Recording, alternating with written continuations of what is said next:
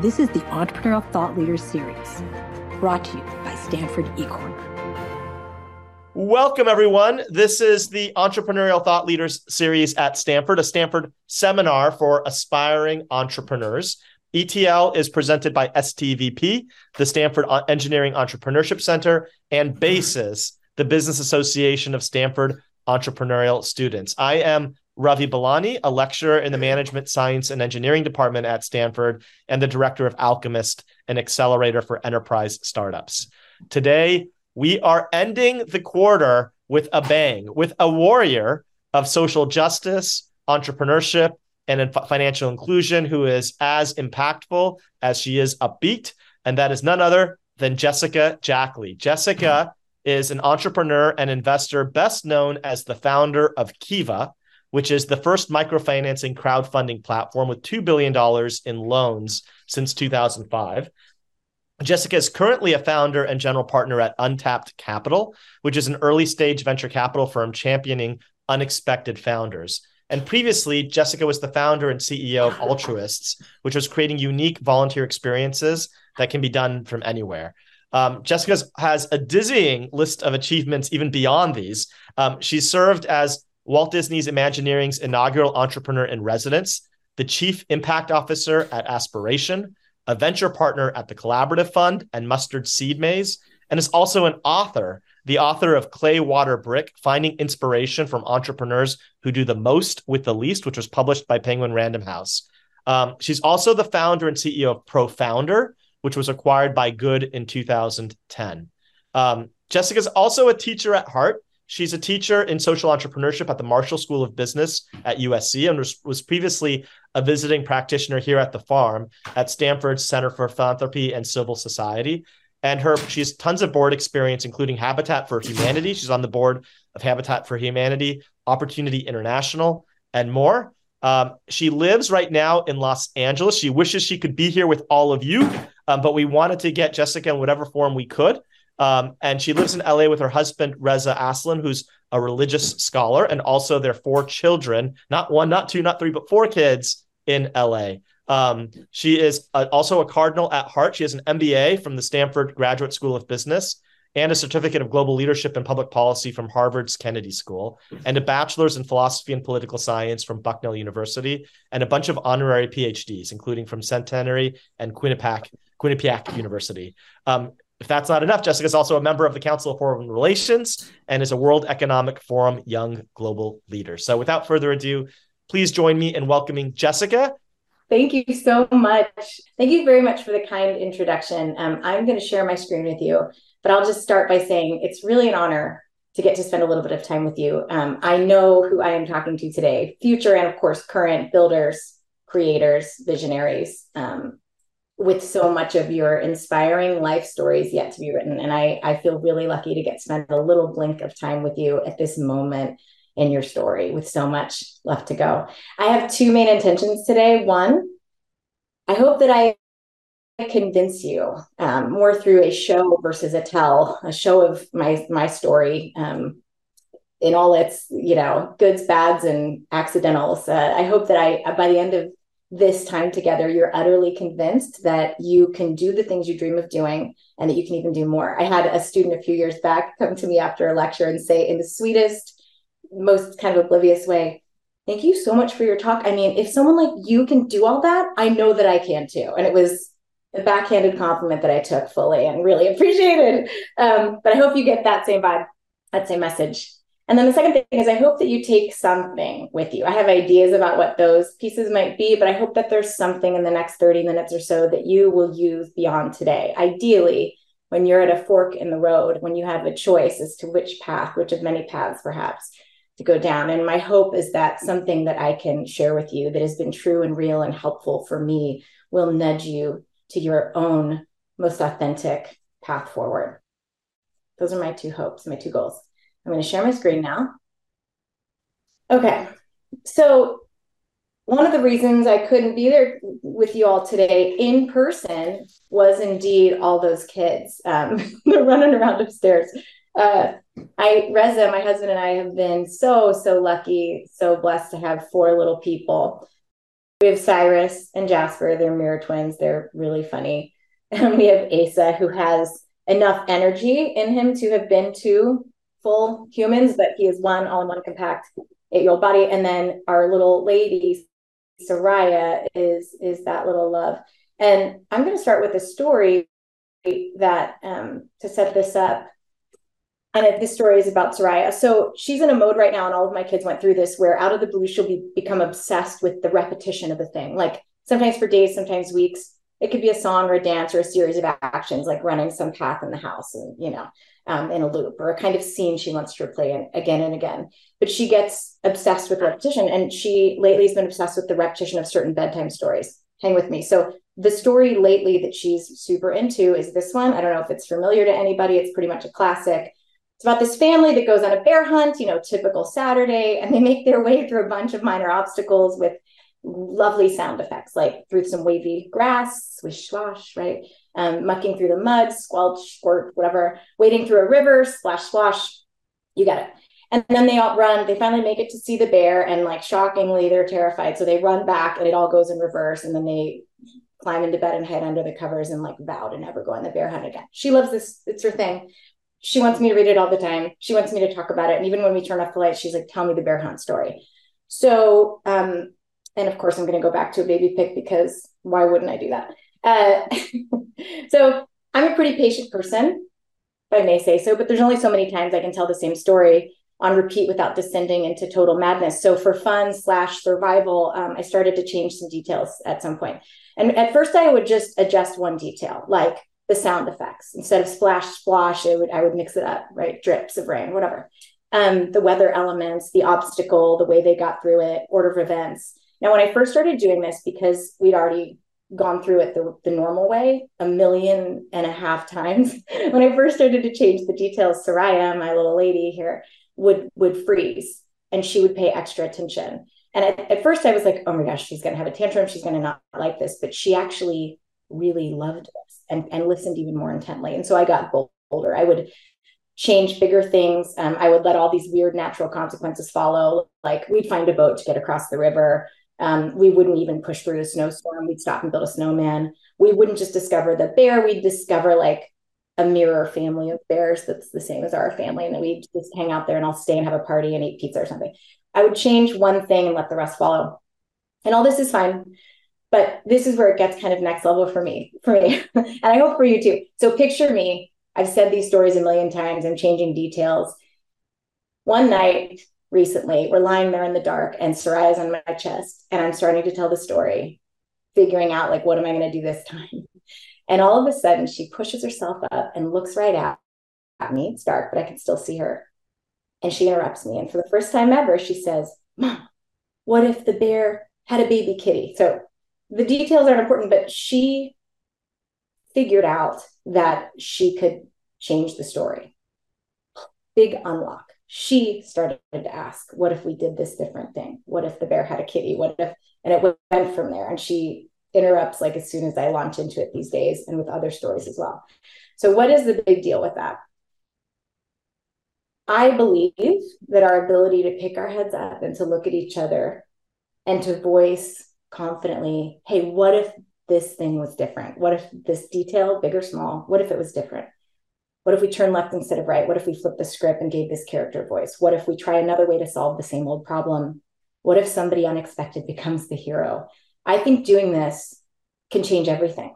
And doing this in my own journey, asking this question at the right moments in time, it's changed my life again and again. Being motivated to imagine a different possible future, a different possible way the story could go. It's the foundation, this essential and unmissable like prerequisite to creating exponential change. Because whether we're aware of it or not, we walk around every day with stories on repeat. These stories about how things are, or how things are done, who we are, who we can become, who someone else is, and what the potential for their life and their path is. And if we can become more aware of these stories that we have on repeat and the assumptions that build them, and if we can change and update the right pieces along the way, then amazing new stories can branch off and start to unfold.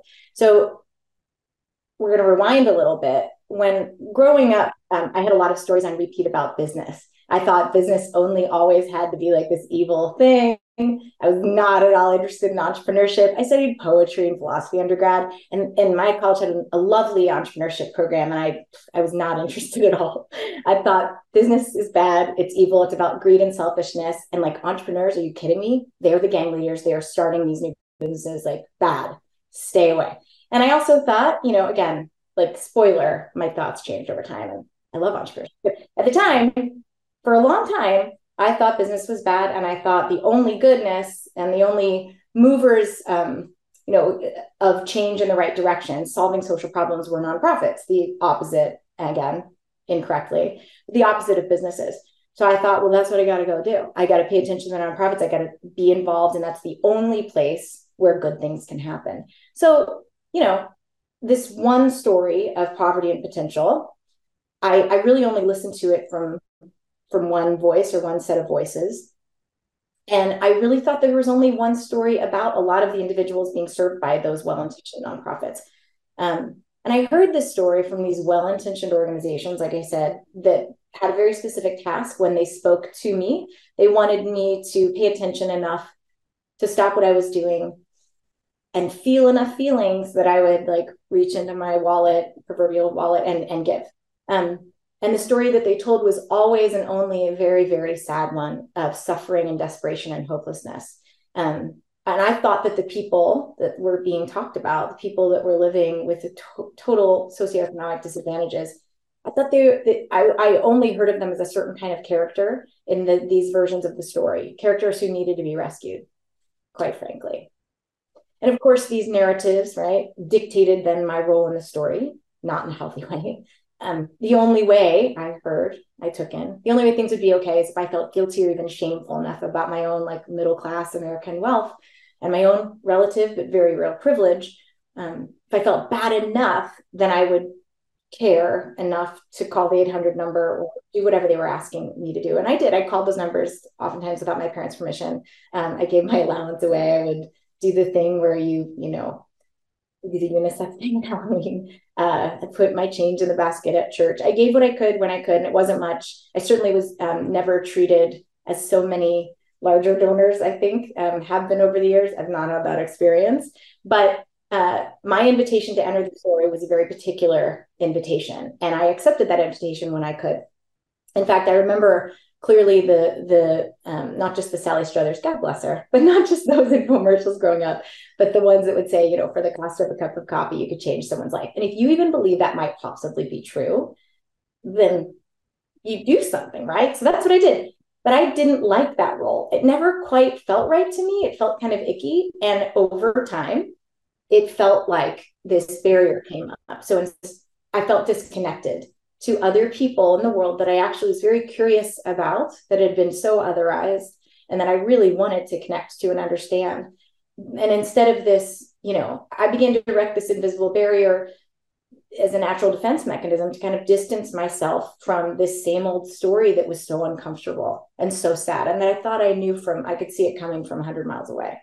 Now, what did that do? It turned this interaction that I so desired, or a desire for an interaction, into this transaction. And I would put my change in the jar and move on and feel okay momentarily until the next sad story came along. Now, I can't see right now, but oftentimes, like at this moment in talk, just don't worry, it turns out okay. Like, this is the low point emotionally. It starts to get better, starting now. So fast forward a bit more. I graduate high school. I go to college. I study not business.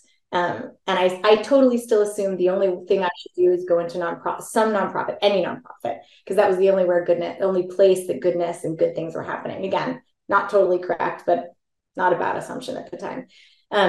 Unfortunately, like, no nonprofits came to my tiny college's job fairs, and I didn't really know what to do. And so this part is not prescriptive, it's just descriptive. So I ended up just kind of moving to California on a whim because I was dating a boy who was doing a co-term, and I moved into one of the very few houses on Sand Hill Road. Y'all will appreciate this. They kind of have redone the road, but we thought, oh my gosh, we're one of 6 houses on Sand Hill. We should just like start a venture firm just because we have the address. We didn't, but it was this crowded house with like 12 people. We had a guy living in the backyard in a tent. It was amazing. And of course, we eventually got evicted. But anyway, it got me close enough to the most amazing place in the world, that campus and that area of, Silicon Valley, where even though I wasn't in it at first, I started to see. I remember feeling like the best way to describe what happened with that move, flinging myself without a job out onto the West Coast into that particular spot. I remember feeling like I had been like fast forwarded into the future. So I started to see that this was a special place and special things were happening. And I begged my way into a first job that was a temp position at the Stanford Graduate School of Business. I did filing and administrative stuff, and it was fine. The best part about my job was being in that environment. And I slowly realized, at first I was afraid. I thought, oh no, I'm in the business school. It was the Lion's Den. I'm like, I got to really watch myself here. But it turns out, of course, I had landed in this beautiful, wonderful place where people every day were walking through those doors trying to think about how to solve social issues, social problems through entrepreneurial thinking and scalable ventures. And it was magic. It's hard to describe it any other way. I fell in love. And I thought, okay, I want to go be like them. I want to go be like that student or that student or that professor. I wanted to understand how to harness the power that I saw. I could almost feel it there, to move people and resources into action and into places where good things could happen. But I had no idea how to start. So imagine I'm there, I'm trying to I'm trying to sit in on lectures where I'm not a burden. I literally would go to professors' office hours and say, I'm not a student, but I'm really curious. Can you teach me pricing? And I stayed long enough, 3 years, to happen to be around late after work one day when this gentleman came to campus, Dr. Muhammad Yunus. It was the fall of 2003. So we are talking 20 years ago, which is amazing to be able to say that. Whew, it's a blink. But I remember staying late after work to be able to hear him speak. He was coming through campus, and it was in one of these small rooms back in the old business school at GSB South, the South building, maybe 50, we could maybe seat 50 people. And I remember it wasn't even at capacity when I went in and kind of crashed the lecture. And I sat near the door because I thought it was going to be sketchy. It was this guy talking about being a banker to the poor. And I thought, what is that about? I don't know what that means. And I don't really like the sound of it, but I'm so curious. I'm going to go sit in and hate watch. So I go in, I listen. And of course, it was this amazing lightning bolt, trajectory changing moment of my life where I learned about microfinance. One, I learned about his particular path, which, while imperfect, all of our paths are. I heard about how he began when things really started clicking for him. He'd been a professor at the University of Chittagong in Bangladesh, but then he sort of sat with and listened very carefully to the people that he wanted to serve. And he heard about their experiences borrowing money from money lenders. And I know I'm really just blitzing through a very wonderful and nuanced and detailed story of this person's life. But basically, he sort of says, well, why don't I try to lend you money at not crazy interest rates? Money lenders were charging 300 to 3,000%.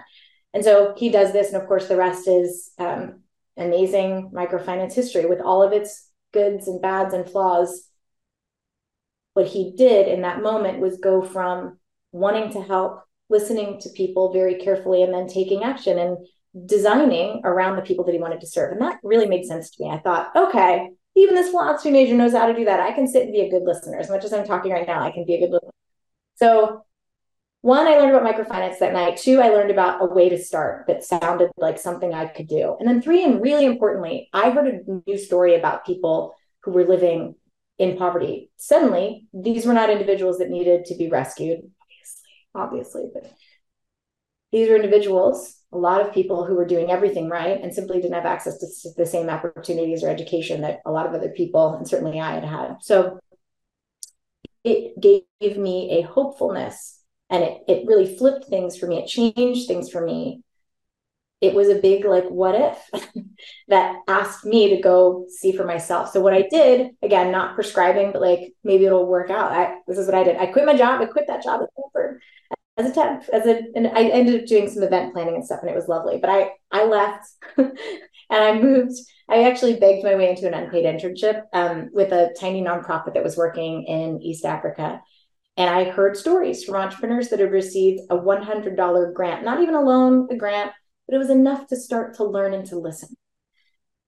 And I wanted to see for myself what it was all about and hear the stories up close. And indeed, the stories were beautiful and multifaceted. They were not just about sadness and suffering. there were stories of hope and triumph and overcoming challenges right and left.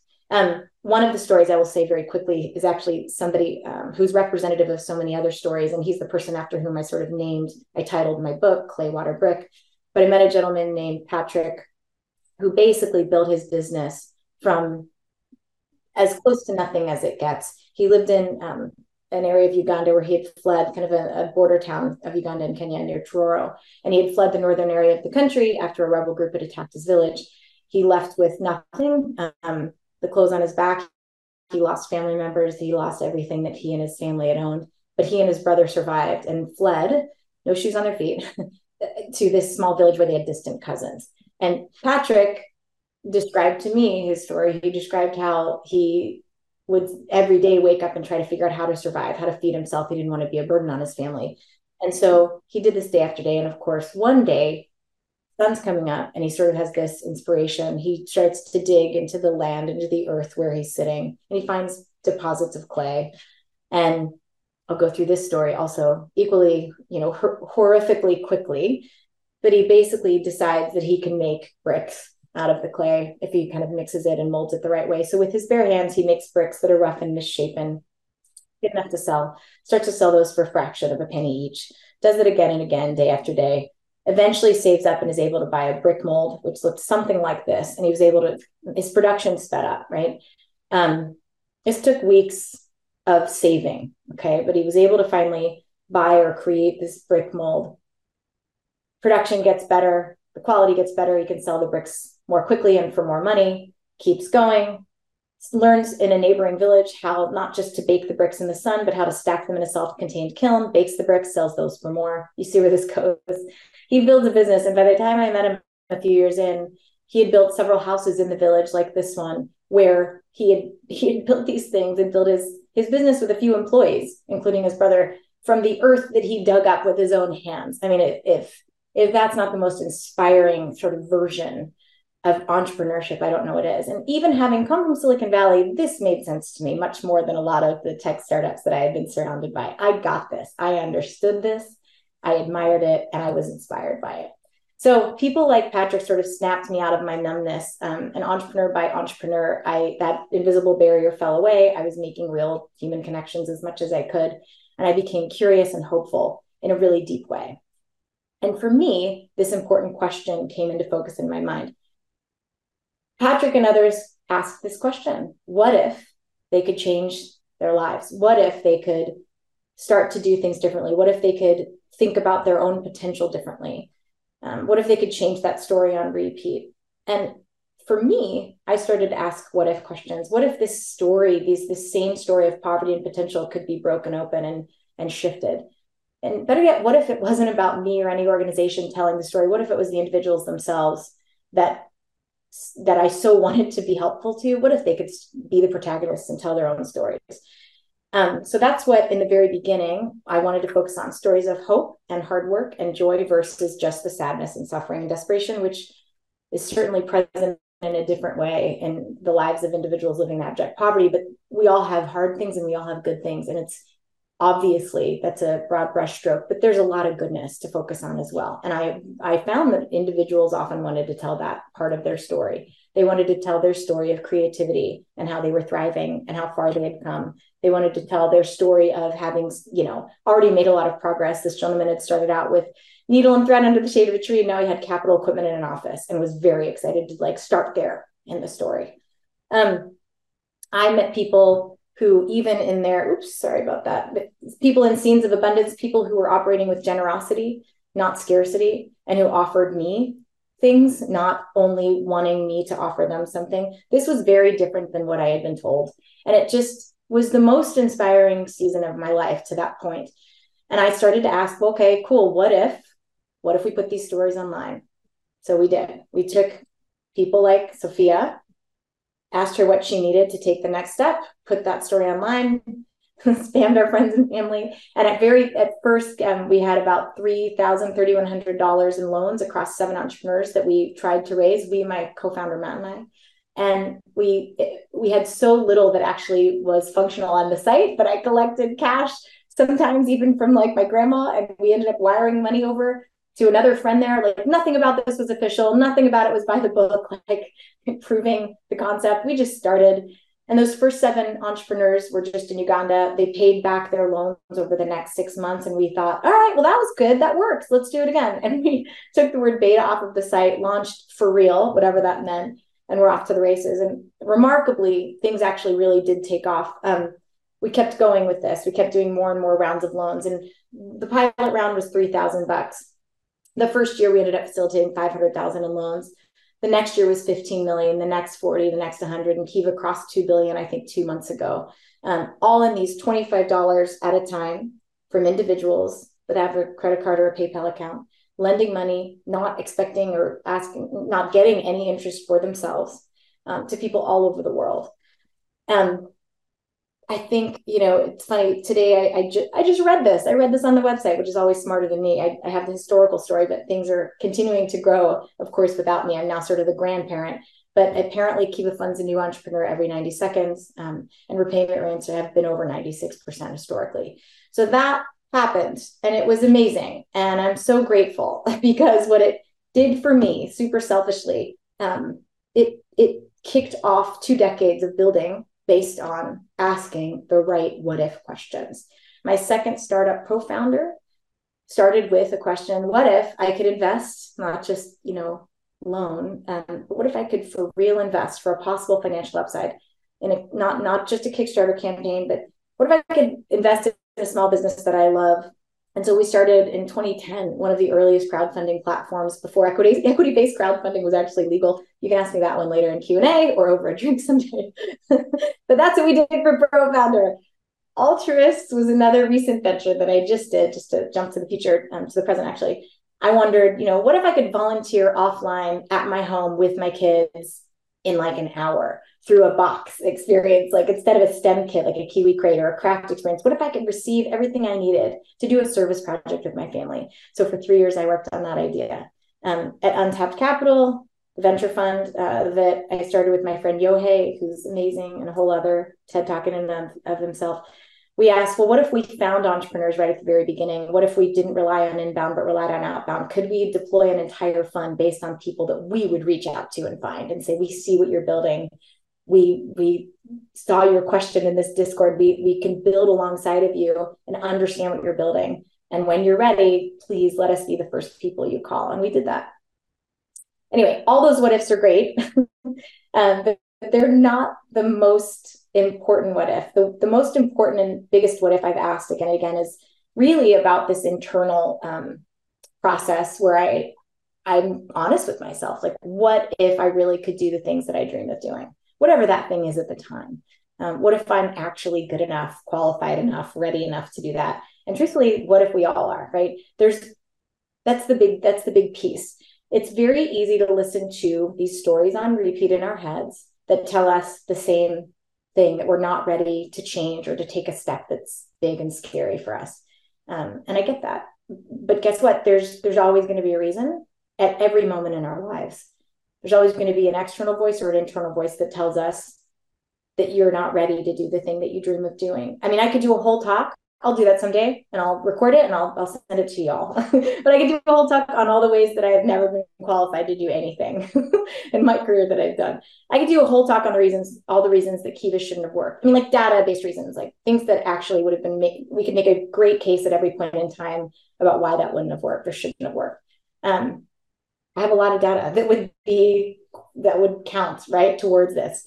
But there's always going to be reasons not to start. And there will always be voices pointing out the things that we lack. There you go. Whether the things that you at any given moment lack are possessions or position, right? You're not in a position of power, whether you are unfairly disadvantaged, whether you didn't get into the grad program, right? The pedigree or YC or whatever other stamp of approval you think you absolutely need to take that step, whether you've made some mistake in the past or had a failure and you don't think that you're good enough to do the next thing. We all have that stuff. And you know what? Great entrepreneurs move forward anyway, and they find a way over, around, through. They don't pay attention to those voices, or at least not as much as they pay attention to the goal that they have in mind. And one of my favorite, very, very favorite definitions of entrepreneurship. Maybe you've already come across this in your class, but it's Howard Stevenson, a professor from the Stanford of the East, right? He has this definition. Entrepreneurship is the pursuit of opportunity without regard to resources currently controlled. Now, pay attention to this second half, without regard to resources currently controlled. So I think this is completely beautiful. So entrepreneurs are people who believe that some different version of the future is possible. They ask these great what if questions, and then they run like wild, madly towards that vision. And they disregard the stuff that gets in the way. They disregard the barriers or the things that they might not have at that moment, financial resources, but all those other things in the last slide that we come to believe are necessary. Great entrepreneurs literally disregard those things, and they run after this future for the world as they believe it could be and should be. And I love that. And let's spend just a second before we wrap up, a minute on this, the world as it could be. This, I can't stress this enough, this can be anything. I was thinking back, during my first month at GSB, I remember, again, put yourself in my position. I'd studied philosophy, I'd studied political science, never a business class in my life. I don't even think I could really use like Excel or whatever. That's what I was using, I guess, at the time, not Google Sheets or anything else. But I couldn't even do spreadsheets. I had no idea what I was doing. And I remember I felt like GSB, people were speaking a different language. And I remember professors using the word value a lot. And I thought it confused me because they seemed to be using that to mean money, but they weren't saying money. They were just saying value all the time. And I was so confused that I actually raised my hand in a class during that first few weeks. And I asked, and it's good news, bad news. The bad news is that, yeah, usually that's what was meant by the word. That's often what happens in the business language that gets utilized a lot. And it's not a necessarily negative thing. That's just what it meant in a lot of those contexts. The great news is that of all places in the universe that I could have been, of course, at Stanford, I was in a place where there were so many other layers and conversations that did get unpacked when I would ask those kinds of questions.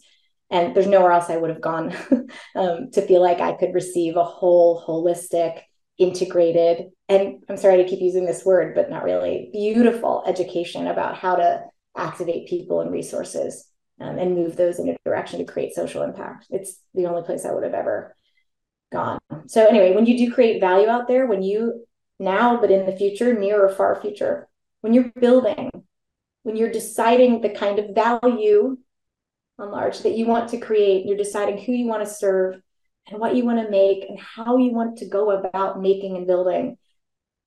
You all, of all people on this earth, I beg you to set the bar really high and to think about risk and opportunity in the broadest possible terms and to create value that doesn't just show up in your own bank account, to work for and to create value in other currencies, beauty and joy and empowerment and collaboration. My favorite work, my best jobs have paid me fine financially, but have made me downright rich in terms of meaning and creative expression and purpose. So please, please, please build something that will matter to more than just a small segment of already privileged human beings. I see so many people do this, and I say it in a very selfish way. There's so much more value that you can capture. That's the other funny word that's used, right? That you can capture, but that you can create and that you can spread to so many people. So build things that consider the wellness of and the benefit of the whole of life on this planet. I have just 2 more slides. So as we ask, what if things were different? And we dream up how we can create change and change things for the best for as many people as we can. As we do that brick by brick and day by day, the other urge that I have to tell you is to, of course, don't do that alone. Find your people and ask those what if questions together. Because when we build off of each other's ideas and perspectives and experiences and wisdom, when we walk together, we really do create better ways forward for everybody. And of course, we're never the only characters in our stories anyway, right? So knowing that, going into that proactively and understanding deeply that we're part of a collective story, we're part of a story that will continue on. We just get to be, we get to star in a chapter or two. I urge us to listen and to learn from each other, even tiny voices, and to pause, especially in the middle of these stories on repeat, pick our heads up and look at each other and ask, what if things were different? Because when we do, new and surprising and more beautiful chapters than we can even imagine will unfold before us. Thank you. That was fantastic. We're going to move on to questions now, and you can see the class clapping. Unfortunately, you can't hear it, but just know that there's great joy. I feel it. I feel it. I hope you can feel it. I'm going to ask one question, which is, so first of all, Jessica, I just love what you embody, which is this unfettered pursuit of what is possible and not being constrained by saboteurs, questioning, going into different directions. But I wanted to just tap into that because I think all the Stanford students are, by virtue of them sitting in the seats they're in, they have very strong neocortexes where they're very well trained on all the things that would allow you to justify ruling something out. Using data or all the reasons why something can go wrong.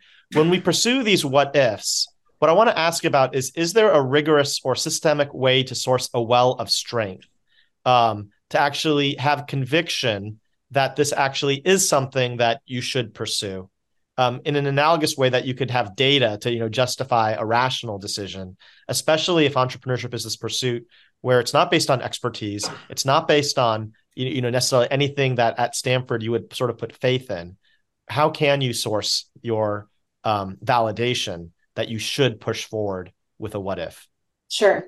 It all does work together, the data-based decisions and the heart-led direction. And I can speak for myself. For me, the best source of strength and also information and insights comes from deep understanding of the people that I want to serve or the person that I want to serve. And it always comes down to actual, real flesh and blood humans.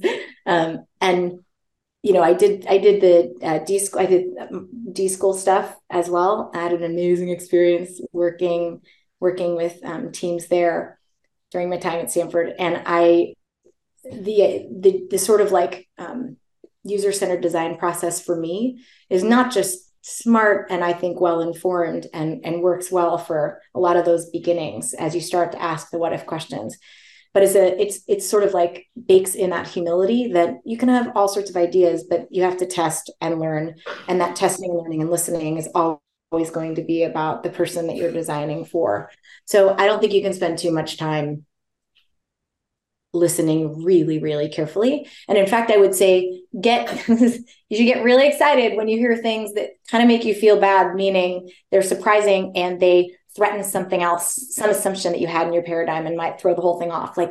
Yes, those could be anomalies and outliers, but when you start to hear surprising answers that you didn't expect, that's a wonderful thing, because those are the moments when you can recalibrate or even fully reset and design around those new insights that maybe have arisen just because other things in the world are changing, or maybe when you first started to do that listening, the questions weren't quite the right questions. And so when you find things that are surprising, that's the really good stuff, even if it makes you question what you've done up to that point and what you need to do next.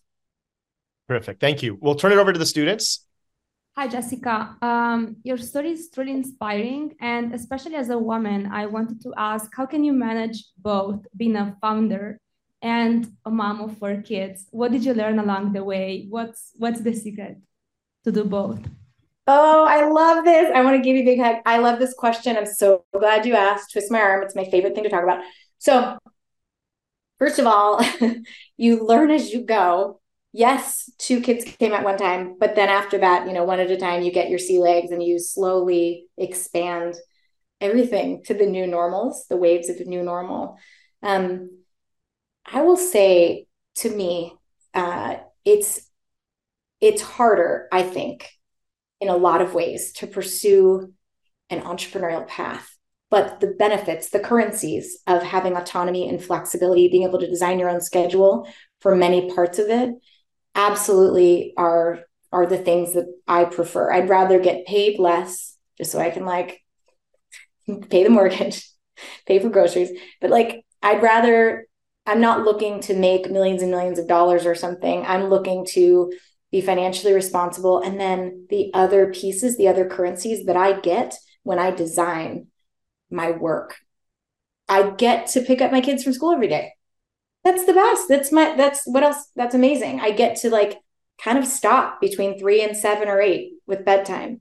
I get up every day really early. I sometimes hop back on at night, but I get to be present with my kids at all these different seasons and phases. And so I would say, strangely, like, even though it's harder in many ways, the benefits of getting to design your own schedule, getting to design your own work, different pacing, I think that's worked really well for me. I will say, it's funny because we're coming off of this data-based question, like how do you make different decisions?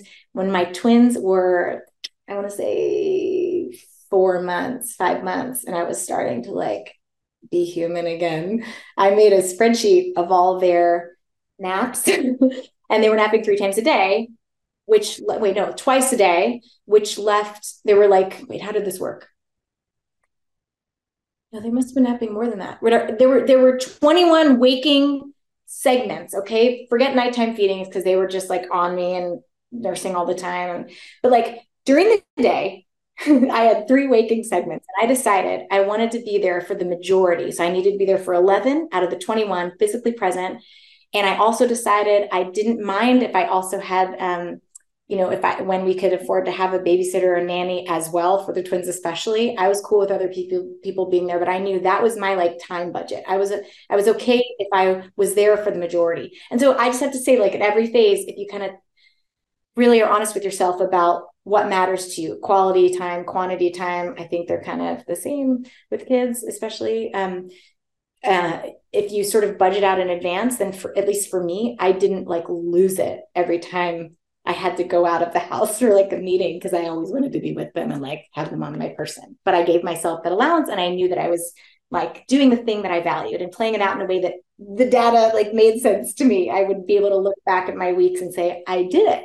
I achieved the thing that I wanted. I was here the majority of their daytime waking segments. So whatever works for you. But, I think it's so nice to be in as much control as you can be, and you're still going to work really hard, but to have more control has always been preferential to me. So you kind of got to know what matters to you as a parent. That's terrific. Thank you for sharing. You're the only one who could share that perspective that we've had speak. And so I know that is hugely valuable. Next question. Hi.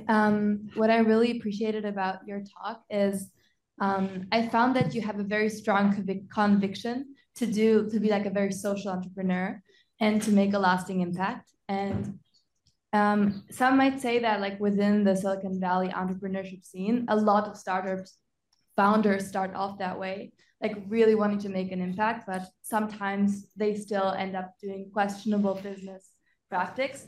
So to summarize, my question would be, how do you go about growing up in this very profit-oriented space and still kind of staying with what you really want to do in the world? I don't think there has to be a trade-off in most cases between having an incredible impact and also having I'll say sustainable, that's the nonprofit word for it, but a profitable, right? Being in the black. I don't think that there's a trade-off between those two things. I do think the people I think those pressures come from either a shift in priorities, because at the end of the day, you do have to prioritize what, when push comes to shove, would be more important in each scenario. Getting that extra dollar, or maybe, right, impacting that extra person, if it comes to that in certain moments in time, you need to really know where you stand, or else it'll be a slippery slope. And I think the structure of the organization, in some ways, it's just a vehicle to move forward. It's a tax structure, not a religion. Like, you can do great things as a business, obviously, and you can have a nonprofit that's not that efficient and could be doing a lot more, and sometimes even damages the world. Those are extremes. But I think your investors And your supporters, whether they're investors outright or donors or whatever it is, when you bring them on your team, just don't make compromises, because they will be the voices that eventually might pressure you to get off track in terms of like your commitment and your values. So do we have time for one more? Did I do fast enough? What do you think? No, yes? It was good. We have only 20 seconds, so I don't think we're going to have time for one more. So I'm going to exercise my prerogative just to be cognizant of time. But I would say let's invite you to come back in person, Jessica, because I know that I know that everybody would have wanted to have more time with you. And even just your physical existence is an inspiration. I mean, just the fact that you are the way that you are actually going through doing what you care about. So I think just seeing role models like you is hugely impactful. So thank you, Jessica, on behalf of the Stanford community. I don't know if you can hear everybody or see everybody, but thank you. And you're always welcome to come back to the farm. And thank you everybody else also for coming in and viewing Stanford's ETL course, MSNE 472, all of our ETL viewers and listeners around the world. This is our last session for the fall, everybody. So there is no class next week. This is it. This is the end of the quarter. But we'll see you here back after the holiday season on January 17th as we kick off our new winter ETL series. That winter ETL lineup will be listed at ecorner.stanford.edu, where you can also find more videos, podcasts, and articles about entrepreneurship and innovation. So thank you all, and thank you, Jessica. Thank you so much. The Entrepreneurial Thought Leader Series is a Stanford eCorner original production. To learn more, please visit us at ecorner.stanford.edu.